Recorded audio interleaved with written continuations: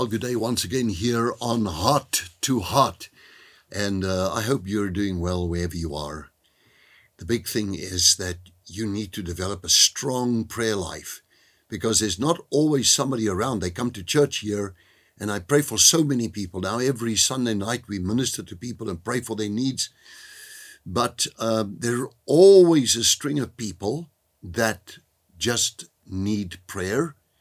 But if I could say, if you develop a powerful prayer life for yourself, then that would change the world around you.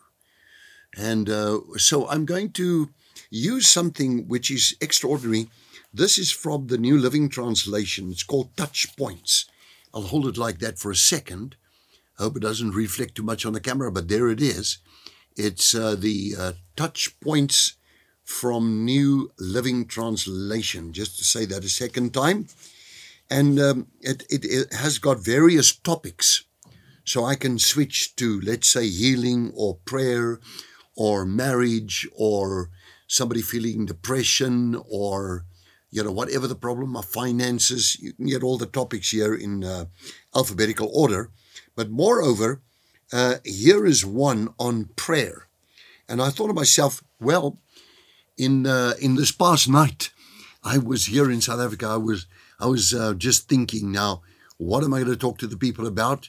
And I was still thinking, I'm going to go this way, that way, on Heart to Heart. But then I thought, okay, let's go to the subject of prayer, because this will help you and bless you so that from wherever you are, you can pray so much more effective and so much better and release your faith and see miracles happen and your life around you change because of all of this.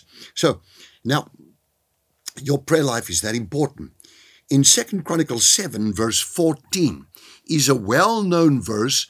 It goes like this: if my people will humble themselves and pray and turn from their wicked ways, the Bible says, I will heal their land. Now, if I look at the New Living Translation, and it says here in 2 Chronicles 7:14, it says, if my people who are called by my name will humble themselves and pray and seek my face and turn from their wicked ways, I will hear from heaven. So now God is giving a few things here on the subject of prayer. Now let me say from the onset, if I just put that down for a second, say from the onset, what I observe, we have mass prayer meetings every Saturday morning here between 7:30 and 8:30 here in South Africa in Roodepoort at Little Falls Christian Center. And I'm here with a whole team of pastors, with the whole platform is full of ministers, and they all take turns, and we lead the people through prayer. What I've noticed, and I really feel there is something somewhere that is just not right, that you don't get that real power into your prayer life that you would. What I've noticed is people pray, but they seem to be more in deep thought than in necessarily what they're praying for. And I see it all the time.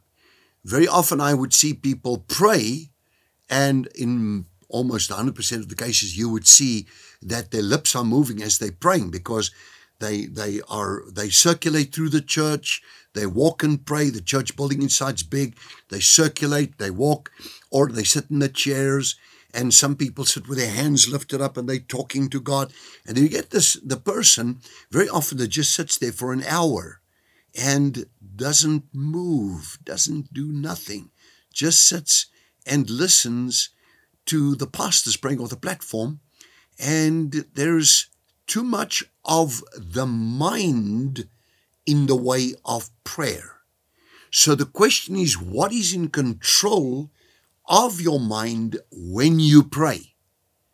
And this to me is a very big problem, because if you pray, but you've got to pray for, let's say there's a very important thing you want to pray for, business meeting or whatever the case would be, and you can't get to it because your mind gets in the way, then, my dear friend, you haven't got a good start. So remember that. Remember 2 Chronicles 7:14. I'll be right back with you tomorrow to help you.